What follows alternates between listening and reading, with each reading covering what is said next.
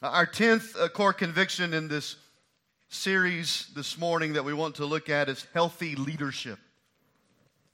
Healthy leadership. And by that, as we consider a subtitle for each one of these, the one that I share with you this morning is this under healthy leadership.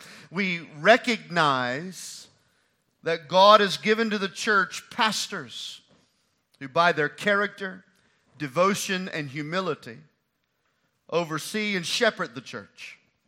And that God has given to the church deacons who assist the pastors in ministry service. As we think about healthy leadership this morning, I want us to read our text, 1 Timothy. I said 5, but it's actually 4. Excuse my mistake there. 1 Timothy chapter 4, and we'll begin reading at verse number 12. Let no one despise you for your youth, but set the believers an example in speech, in conduct, in love, in faith, in purity. Until I come, devote yourself to the public reading of Scripture, to exhortation, to teaching. Do not neglect the gift that you have, which was given you by prophecy when the council of elders laid their hands on you. Practice these things. Immerse yourself in them so that all may see your progress. Keep a close watch on yourself and on the teaching. Persist in this, for by so doing, you will save both yourself and your hearers. When we talk about the plan that Christ has established for the structure of His church, we must begin by acknowledging that the church belongs to Christ. Now, I know in a very sentimental way that we often say, I love my church, or I'm thankful for my church, and we understand what we mean by that. But ultimately, we have to constantly remind ourselves that the church belongs not to us, but to Christ. This is His church, the church that He bled and died for. He said in Matthew 16, I will build my church. Colossians 1, He, Christ, is the head of the body, the church. He is the beginning. He's the firstborn, that in everything, including the church, He might be preeminent. In a similar passage in Ephesians chapter 5 and verse 23, Paul says that Christ is the head of the church because He is the Savior of the church. In fact, in 1 Peter chapter 5 and verse 3, Christ is called the chief shepherd. The chief shepherd of the church. So we must begin by understanding that the church belongs to Christ. He is the head. He is the one with ultimate authority. It is from Christ's position of ultimate authority and headship that the Bible goes on to teach us that He has established pastors to lead and oversee His church as under-shepherds of the chief shepherd. So the chief shepherd is not me. The chief shepherd is Jesus. And underneath the chief shepherd, Christ has established under-shepherds, pastors to lead and oversee His congregations. You know, there are a few interchangeable New Testament words that refer to the different functions of the office of pastor. We see in the New Testament the word overseer or bishop. It speaks of the function that pastors have in giving oversight to the church. That is, they're in charge of the church. They are stewards of Christ's church. Christ is the owner. Pastors are the overseers. Pastors are the stewards. They've given charge over the direction, the doctrine, and the mission of the church. We also see words like pastor and shepherd. So we see words like overseer and bishop, and we see words like pastor or shepherd, which simply implies the function of leading the church and teaching the church and caring for the church as a shepherd cares for sheep, protecting the church as a shepherd protects the sheep. And so the pastor, he's an overseer, he's a shepherd, but there's another word, it's the word elder. Elder is very similar to overseer. Again, it means to lead the church or preside over the church. Now each of these terms, they all refer to the same office that we call pastor, but each highlighting different functions. So biblically speaking, when we come across these terms, here's what we need to understand. Pastors, biblically speaking, pastors are elders who shepherd and oversee the church. That's what pastors are. They are elders who shepherd and oversee the church. Now, I personally do believe that Scripture shows a pattern of lay elders. Now, what do we mean by lay elders in our culture and understanding of the Scripture? We mean that there are gifted and qualified men to serve pastorally in a congregation, but may not do so vocationally. They're non-vocational, but yet gifted and qualified with the same characteristics and callings that God puts on full-time vocational pastors. And these elders, lay elders, however you want to refer to them, they come alongside of the vocational pastors and sharing some of the responsibilities of shepherding. And although here at Laurel we have 3 vocational pastors, elders, it would be wise for us to consider for the future of our ministry this pattern of developing lay elders in our church. Of course, as God leads us to do so.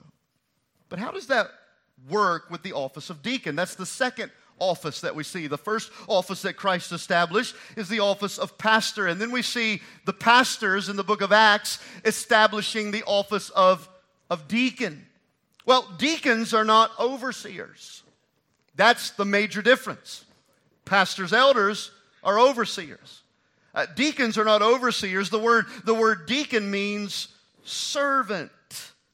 A deacon is a church member who meets certain character requirements and is designated by the pastors and elders to assist in specific ministry assignments.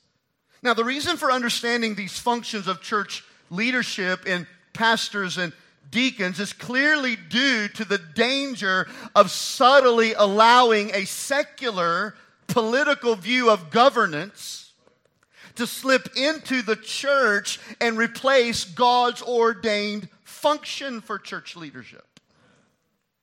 In other words, the church is not a pure democracy. But too many churches today have adopted the democratic views of secular governance and brought them into the church, thereby usurping God's ordained function for pastoral headship and deacon ministry. In other words, the church is not designed to be ran like a political party or a social club where the majority vote sets the direction. That's why we don't vote on things around here. If we have a vote in our church, it means you're getting a new pastor, which means I'm in trouble. The church was never designed to function that way. The spiritual and directional oversight, decision-making, has been given to specific leaders. And that is how God dealt with the nation of Israel. And under the new covenant, it is how He dealt with the church. And it's how we are to pattern ourselves today. So it's important that in light of this, listen very carefully, that the leadership be right. That the leadership be right. And that those church leaders are healthy leaders. The Bible's clear that when the New Testament churches were filled with healthy leaders, pastors, elders, and deacons who carried out their responsibilities well, the New Testament tells us that the knowledge of God's word grew in the heart of the people. The gospel went forth in fruitfulness unhindered, and God was chiefly glorified. And that's the focus today in this final core conviction. Something that has been very important to us since the day we relaunched as a church in 2008. In fact, it was embedded in our conversations. As I met with that original group of 30 people coming in as a new pastor, we had to make it clear that leadership in this church would not be based upon political rallies and popularity votes. That we had to do this thing biblically. We had to guard the leadership. We had to protect the heart of it and make sure that the right people are serving in the right places. If not, there's danger ahead for the church. Healthy leadership. I want us to briefly look at 1 Timothy chapter 4 as Paul reminds us about the necessity of healthy church leaders and what that looks like. In fact, we could call it 3 marks of healthy church leadership. 3 marks of healthy church leadership. Here's the first one. It's the mark of godly character. Godly character. Look at what Paul told Timothy in verse 12. Timothy, who is assuming the role of elder here in the church of Ephesus, lead pastor, if you will. And he says to him in verse 12, set the believers an example. Set the believers an example. That is, first and foremost, church leaders are to be people who set an example of what godly character looks like. This is why God has given to us qualifications for church leaders, to ensure that they are always striving to set an example for other believers to follow. And I emphasize that phrase, other believers to follow, because this character of godliness is not exclusively for church leaders. It's very easy to open up the passages like 1 Timothy chapter 3 and say, all right, this is what God expects out of pastors, elders, this is what God expects out of deacons. Well, man, I'm glad I'm not one of those. Oh, look, if you're viewing these godly characteristics as something that you get out of because you don't fulfill that office, you are misunderstanding the Scriptures.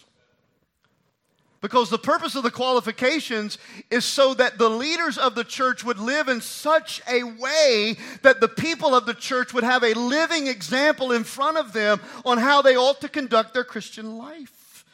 All Christians are led to godliness by the Word of God and the Spirit of God.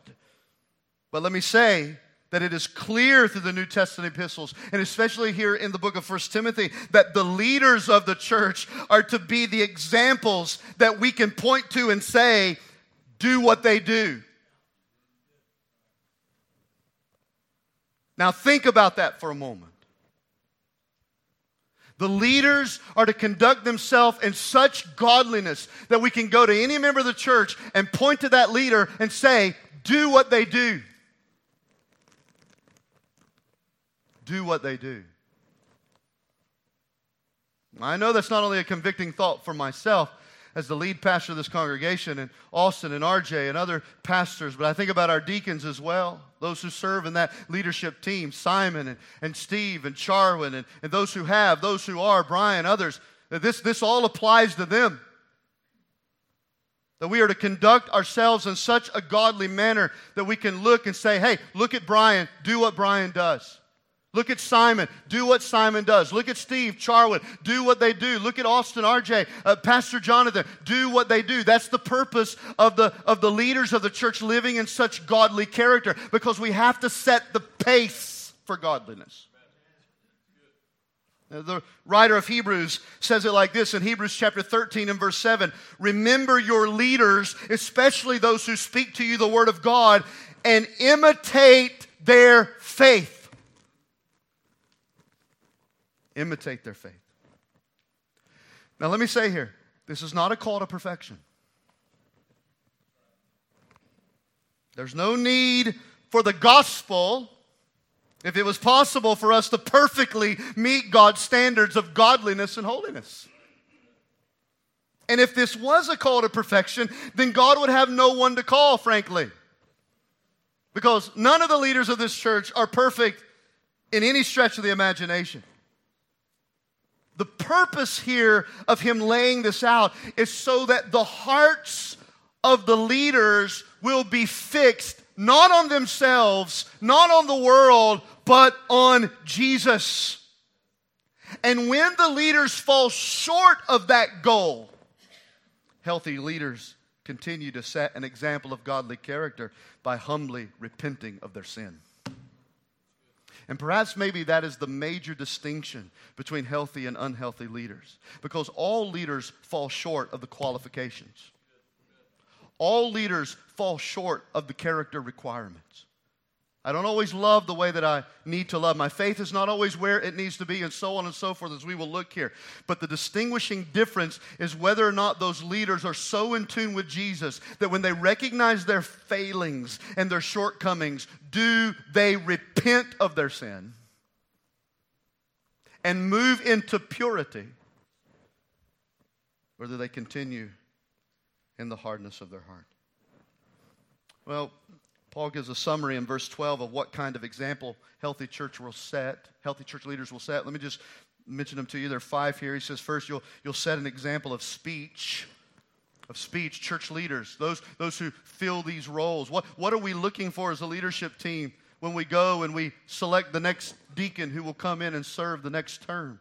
Well, we're looking for men who set an example in their tongues, in their speech. That is what we say and how we say it. Are we known for building people up or tearing them down? Are the leaders honest or manipulative and misleading? Are we hot-headed and quick-tempered, or are we slow to speak, giving the benefit of the doubt? Do we gossip, or are we self-controlled? There's so many things that are implied here, but he said, healthy church leaders, Timothy, set an example by the things that you say. And we can also imply here, set an example by not always having to say anything, which is oftentimes the hardest thing to do. In fact, I know it is for me. One of my biggest struggles is learning how to stay quiet. Speech. He says, I want you to also set an example in conduct. Healthy church leaders set an example of godliness in their conduct. That's our manner of life. Our manner of life. How we live. How we interact with others. How we carry ourselves. How we love our spouse. How we provide for our family. How we guard our hearts from sin. Conduct. And then he mentions love. Set an example in love.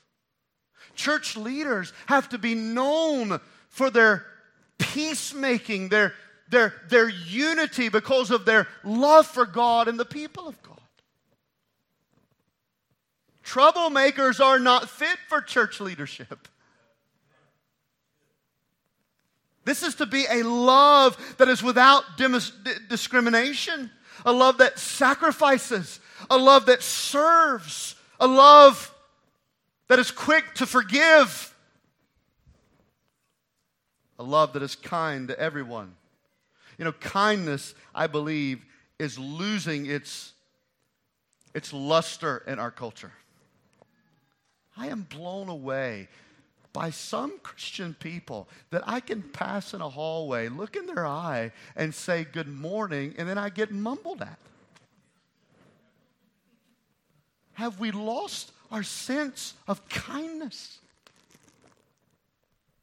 Unkind people are not fit to be the examples that church leadership requires.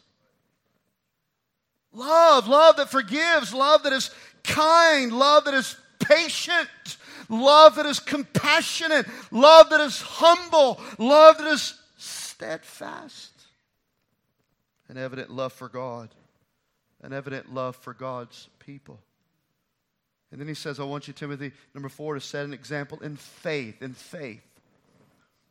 It speaks of the different dynamics of faith, such as the knowledge of the faith.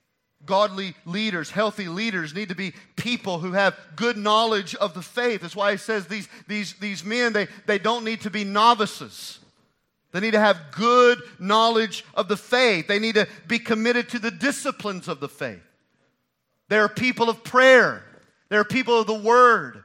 They are people of the gospel. That is, they evangelize regularly. You don't have to wonder where they're at on Sunday and Wednesday. You know, because they're there. The disciplines of the faith are a priority in their life. And then we see an overall just commitment to the faith. Paul is saying, Timothy, if you are going to serve in this capacity, you need to set an example.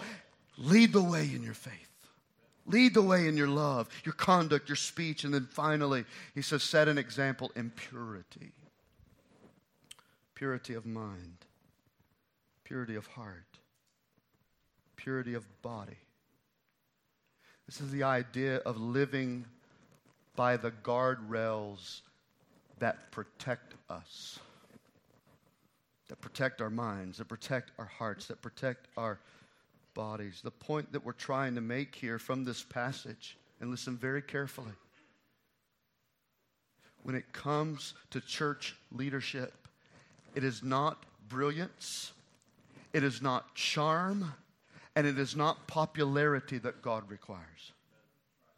It is first and foremost godly character. Godly character. Secondly, he says that healthy church leaders are not only people of godly character, but they are people who are fully devoted. Or I wrote here in my notes, full devotion. Full devotion. Now, in Paul's second letter to Timothy, we're going to come back to the text here in just a moment, but in Paul's second letter to Timothy, chapter 4 and verse 5, he makes 4 rapid-fire statements about pastoral ministry in particular. He tells the pastors to, first of all, be sober-minded. He tells them, secondly, to endure suffering. He tells them, thirdly, to do the work of an evangelist. And then he tells them, fourthly, to fulfill their ministry. Fulfill their ministry. Be sober-minded, endure suffering, do the work of an evangelist, and fulfill your ministry. In other words, be fully devoted to fulfilling your ministry. Your ministry. And that thought is sprinkled throughout the New Testament passages on church leadership, whether it's to the pastor, elder, or the deacon. What he's saying is that church leadership shouldn't be entered into casually. It should not be entered into without proper calling. In order for a church to have healthy leadership, it must have leaders who are passionately and fully devoted to the task. To the task. Which in part works together with our first point. Because think about this. Churches can have leaders who have godly character in their example, okay? But if they're not dependable, if they're not reliable, if they don't ever respond to your messages, if they don't show up on time, if they can't care for the people the way they ought to, listen, if they're not dependable, reliable, and devoted to the task, then they're not fit for church leadership. No matter how good their character may appear. These things work together. Paul, back in 1 Timothy chapter 4, he calls our attention to 2 specific areas that healthy leaders are to be fully devoted to. And he says, first of all, in verse 13, they're to be fully devoted to the Scriptures.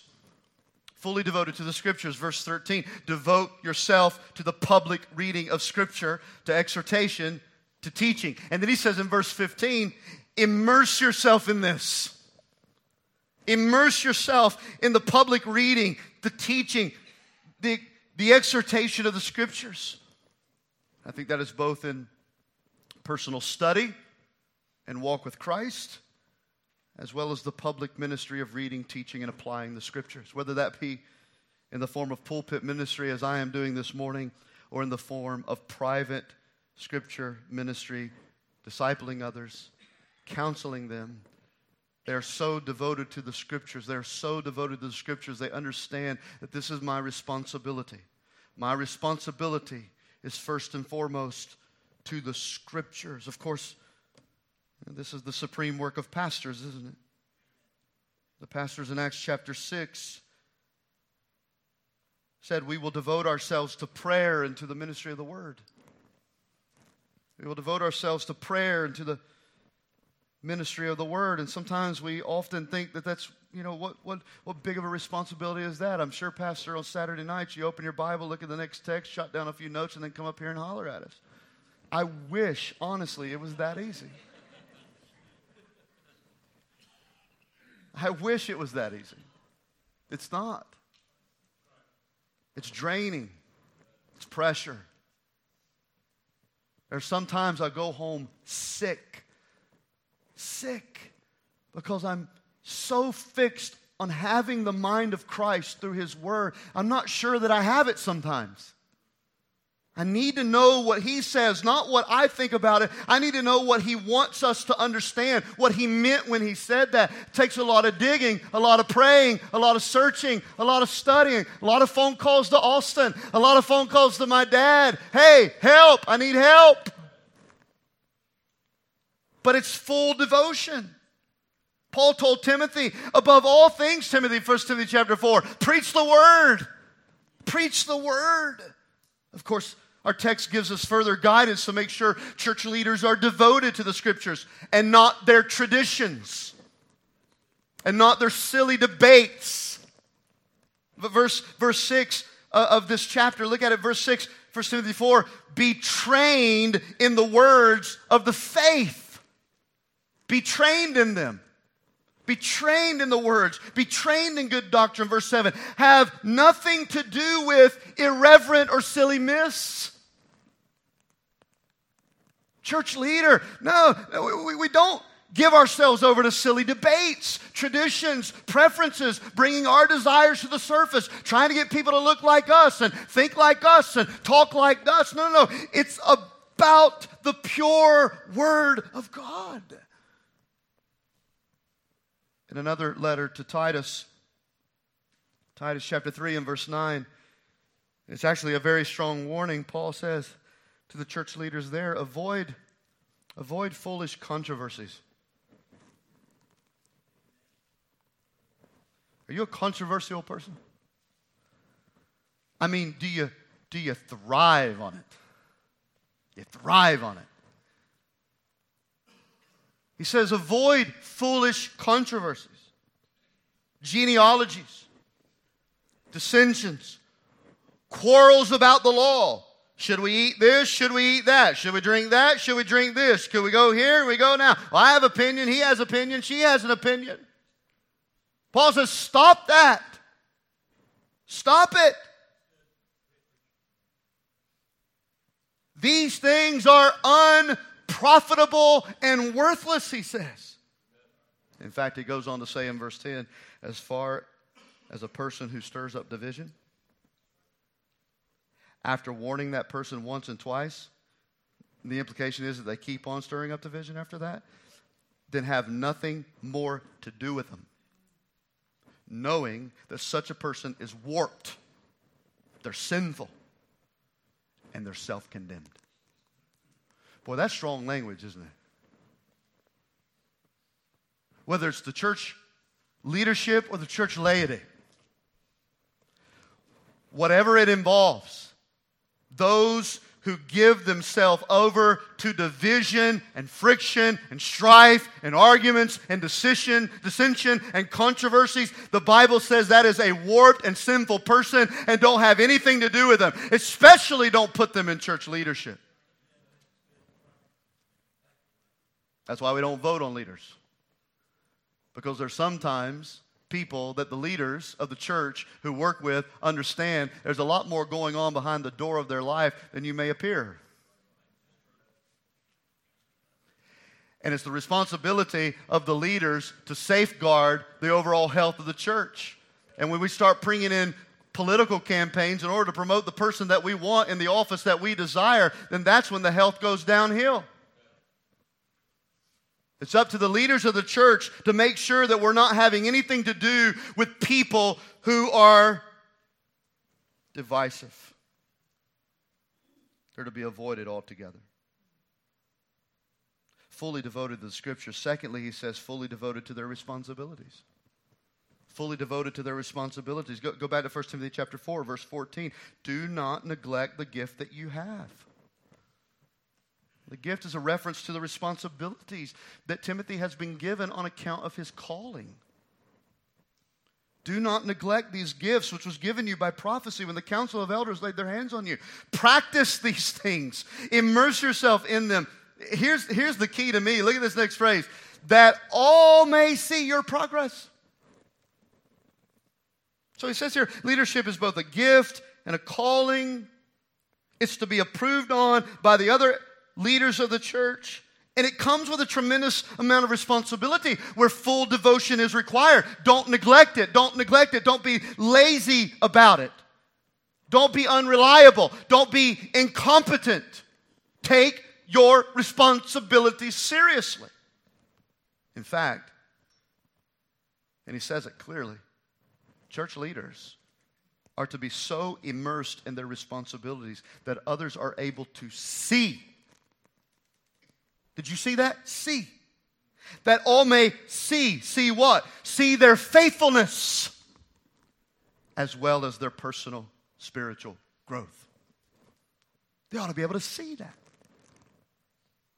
Not assume it.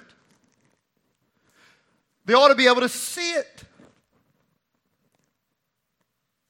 They ought to look at the leaders of the church and see them being faithful. See them growing spiritually. I was just a kid when I started pastoring these 30 people in 2008. People would walk in the door, come to me and ask for the pastor. I'm the pastor. And then I'd get the look, you know. You know what would come next? Well, what kind of church is this? All the kids are in charge.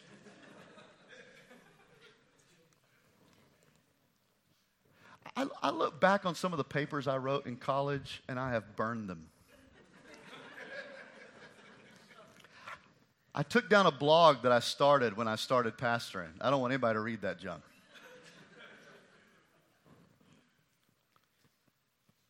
There are sermon archives that you'll never be able to find that I've said in this building that I am amazed that God still lets me continue to be the pastor here. It's amazing to me how impatient sometimes churches, and I'm not talking about this one. No pastor stays here 15 years, any place, without patient people. Okay? I'm just talking about other places. How impatient churches get with a pastor when God begins to sanctify him. It is very unfair to treat any pastor fresh out of college as if he ought to be the same guy when he resigns from ministry at the age of 65. He better not be the same guy. He better not preach the same way in his 40s as he did in his 30s. He better preach differently. He better serve differently. He better think differently. His doctrine may adjust. His preferences ought to change. Why is it that we say amen to the Holy Spirit's work of sanctification in everybody else's life except the pastor's? We don't want him to change. No, when we brought you here, we expect you to do this, and now you're changing this, and you're changing that. We don't even know what we're doing anymore. Well, when did we stop thinking that God sanctifies my heart as well? I'm not the same guy that those 30 people took a chance on 15 years ago. Amen, Betty? And I guarantee you, the 8 remaining are saying, and thank God he's not.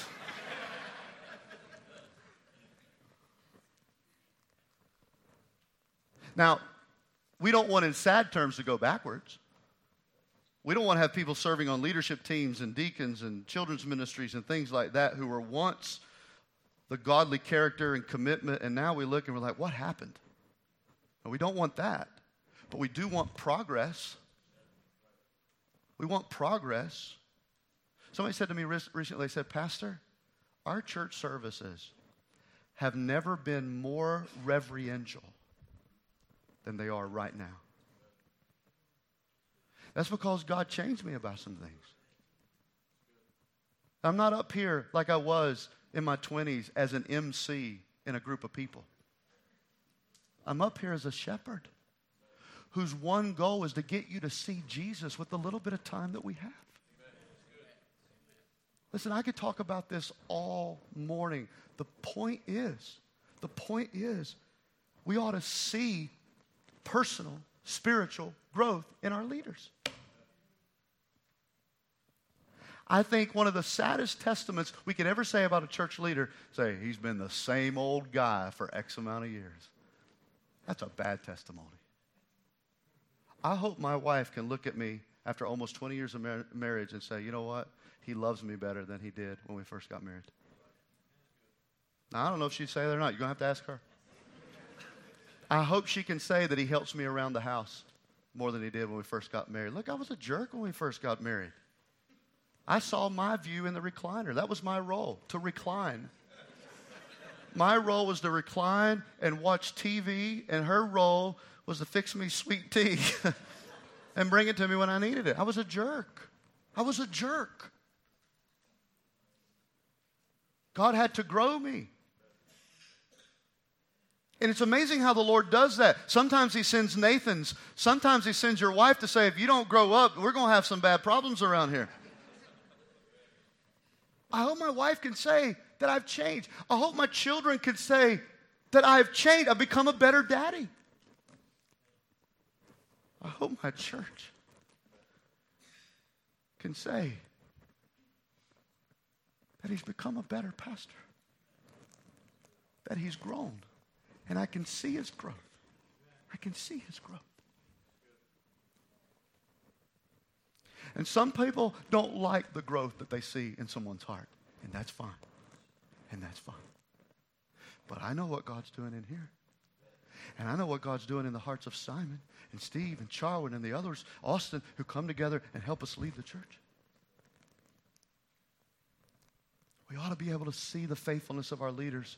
If you can't see your leaders being faithful, then they're not healthy leaders and they need to abandon the position. And if you can't see your leaders personally and spiritually growing, then they need to abandon the position. All right. Fulfill in full devotion your responsibilities. Do all that the ministry requires you to do. And that ties into our final mark of healthy leadership. Godly character, full devotion. Number 3, gospel humility. Gospel humility. Now again, we're going to come back to 1 Timothy chapter 4 in a minute, but let's just parallel this for a second.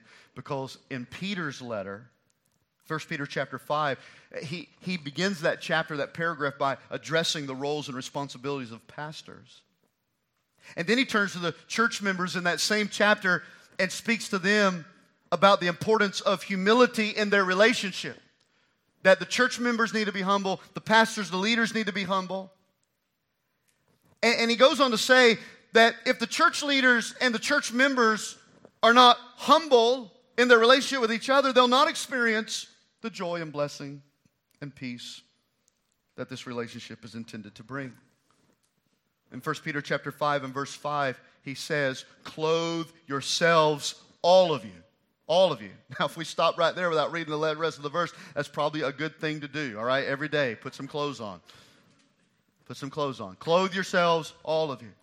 But here's what he wants us to specifically clothe ourselves with. Clothe yourselves, all of you, with humility toward one another. For God opposes the proud, but He gives grace to the humble.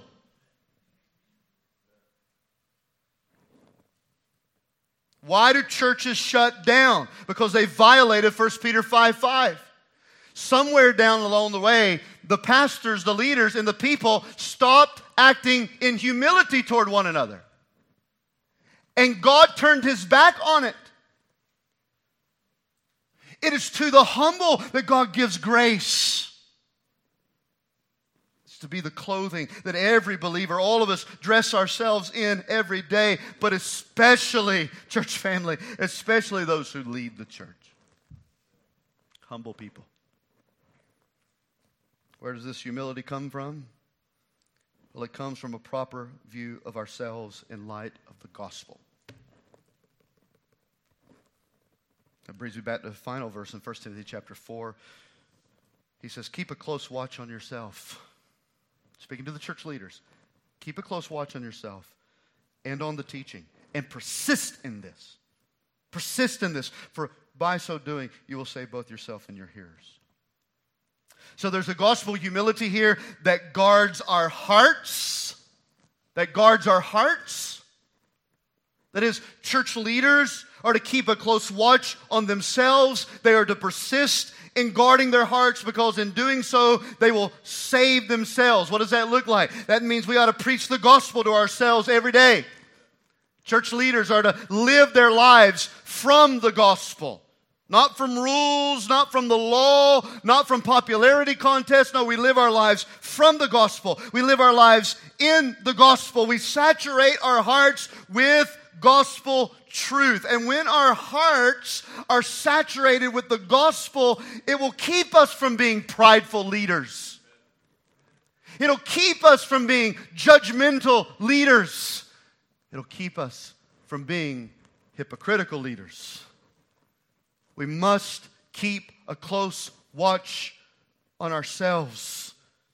That is, guarding our hearts in humility with the gospel. And then he says, secondly here, a gospel humility that not only guards our hearts, but guards our people. Guards our people. So he says, keep a close watch not only on yourselves, but on the teaching. The teaching. Again, persist in this, because in doing so, you'll save your hearers. So when you keep a guard on your heart and persist in that means every day I'm protecting my heart. Every day I'm guarding my heart. Every day I'm saturating my heart with the gospel. Then I'm going to save myself. I'm going to protect myself. But then he says, I want you to take that same persistence and keep a close watch on your people. Especially what you teach.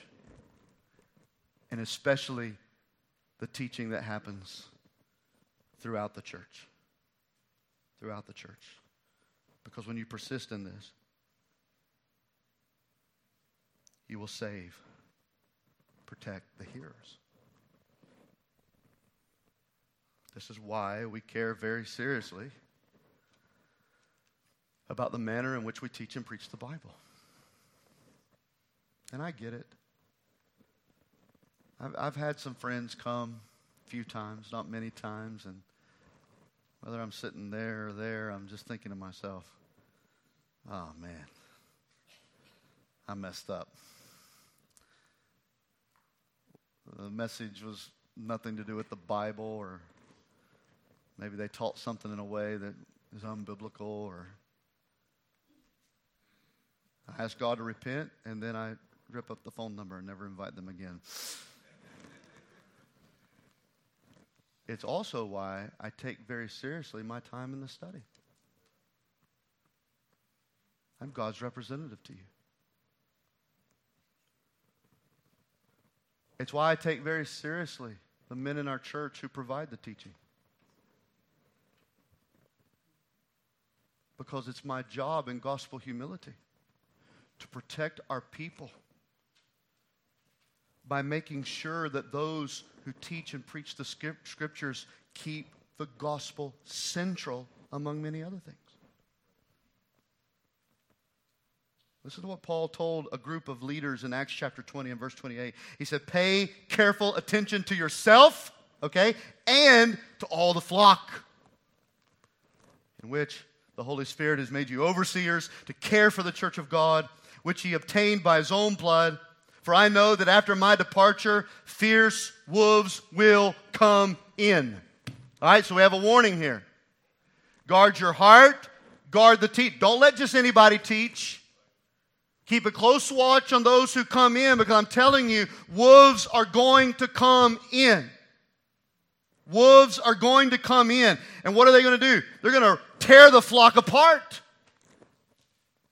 He says not only are wolves going to come in from the outside, he says in Acts 20:30, they're also from your own selves. That means on the inside are going to arise men speaking twisted things.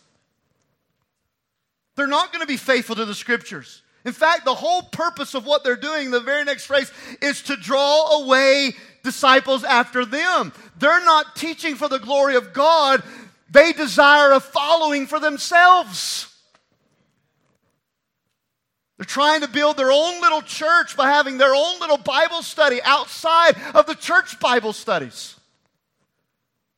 Because they want to build their own following. They want people to attach themselves to who they are and what they want to do. Which is why in 1 Timothy 5:22, Paul says, don't be hasty in laying your hands on people. Now let's clarify that. Because there's some people that you work with that you're like, okay, that has some merit. Don't be hasty in wringing anybody's neck, all right? But the spiritual implication of this, the idea of laying on hands, is ordaining someone to gospel ministry, ordaining them with the ability to teach, to stand here and teach. And Paul tells Timothy, listen, there are some people who say the right things, they look the right part, and they're just trying to win you over long enough for them to get a pulpit or a podium somewhere. And when they do, they're going to tear the church apart. Because it's all about them and it's not about the gospel. He says, so don't be rushed at getting people to teach and preach in the congregation lest they destroy your church. Now, I'll leave that there for us just to ponder on. But the point is that the leaders of the church are to view themselves and the people with gospel humility. A humility that doesn't put ourselves in the front, but puts the Lord Jesus in the front. I want to close with Hebrews 13 and an important verse within the context of church health and leadership. The writer tells us as a church that we're to do 3 things for pastors and elders. That is the relationship between a church family and its leaders. We are to follow them in verse 7. I'm not going to read the scriptures, but they're there. Hebrews 13:7. He says, I want you to follow your leaders, your pastors. I want you to submit to them. That's the second thing he tells them in verse 17 to do. So follow them, submit to them. And then number 3 in verse 19 of Hebrews 13, he says, pray for them. Pray for them. So follow them, submit to them, pray for them. Now there are other places in Scripture that instruct us in additional aspects of this relationship, all right? There are other things we could comment on here. But this is a good summary, okay? Follow, submit, pray for. It's important because in Hebrews chapter 13, what we learn is that just as pastors will give an account for God for how they lead the church, Hebrews 13 also tells us that the church will give an account to God for how they treat their pastors. Now that stuff like this is hard for me to preach because I know it may seem self-serving. But Scripture is Scripture. And for us to stand before God with a clear conscience, we need to make sure that we understand the dynamics of this relationship well. Churches will give an account for how they treat their pastors and elders. And pastors and elders will give an account for how they led their churches. Simple as that. So he says, follow them, submit to them, pray for them. And then here's the emphasis, all right? Because right in the middle of all of that, this chapter, Hebrews 13, immediately following verse 7, after he says, obey your pastors, follow them, submit to them, we see verse 8. And on the surface, it seems like, well, what does that have to do with anything? Well, it has everything to do with it. Because look at it. In verse 7, follow your pastors, submit to them, obey them. But in verse 8, but understand that Jesus Christ is the same yesterday, today, and forever. So here's the message of the writer of Hebrews. Follow and submit to your pastors, but you better keep your eyes fixed on Jesus. Follow your pastors, fix your eyes on Jesus. Pray for your pastors, keep your eyes on Jesus. Submit to your pastors, keep your eyes on Jesus. Why? Because your pastors, your deacons, your leaders, they're not perfect, but Jesus is perfect. Your pastors, your leaders, they're going to fail you, but Jesus will never fail you. Your pastors and leaders can't always be there for you, but Jesus will always be there for you. Keep your eyes on Jesus. And we don't ever want to get that out of balance. Give honor to whom honor is due. Yes, especially those who labor in the word. But don't let the leaders of the church take the place of Jesus. You see, it is ultimately the task of leadership to see those whom we lead attached not to ourselves, but to the Lord Jesus Christ. It is the ultimate task of leadership to see those whom we lead not so much attached to our goals, but attached to the glory and gospel of Jesus Christ. So we must keep it in proper balance. For both have an important role of health to maintain the purity of the church life. So what do we do with this? Well, we simply ask God to pour His grace out on us and help us to always strive for healthy leadership. Something we take extremely serious. That those who lead us will be leaders of godly character, full devotion to the task, and of course, gospel humility. And may the church in return follow them, submit to them, and pray for them. Let's bow our heads together for prayer.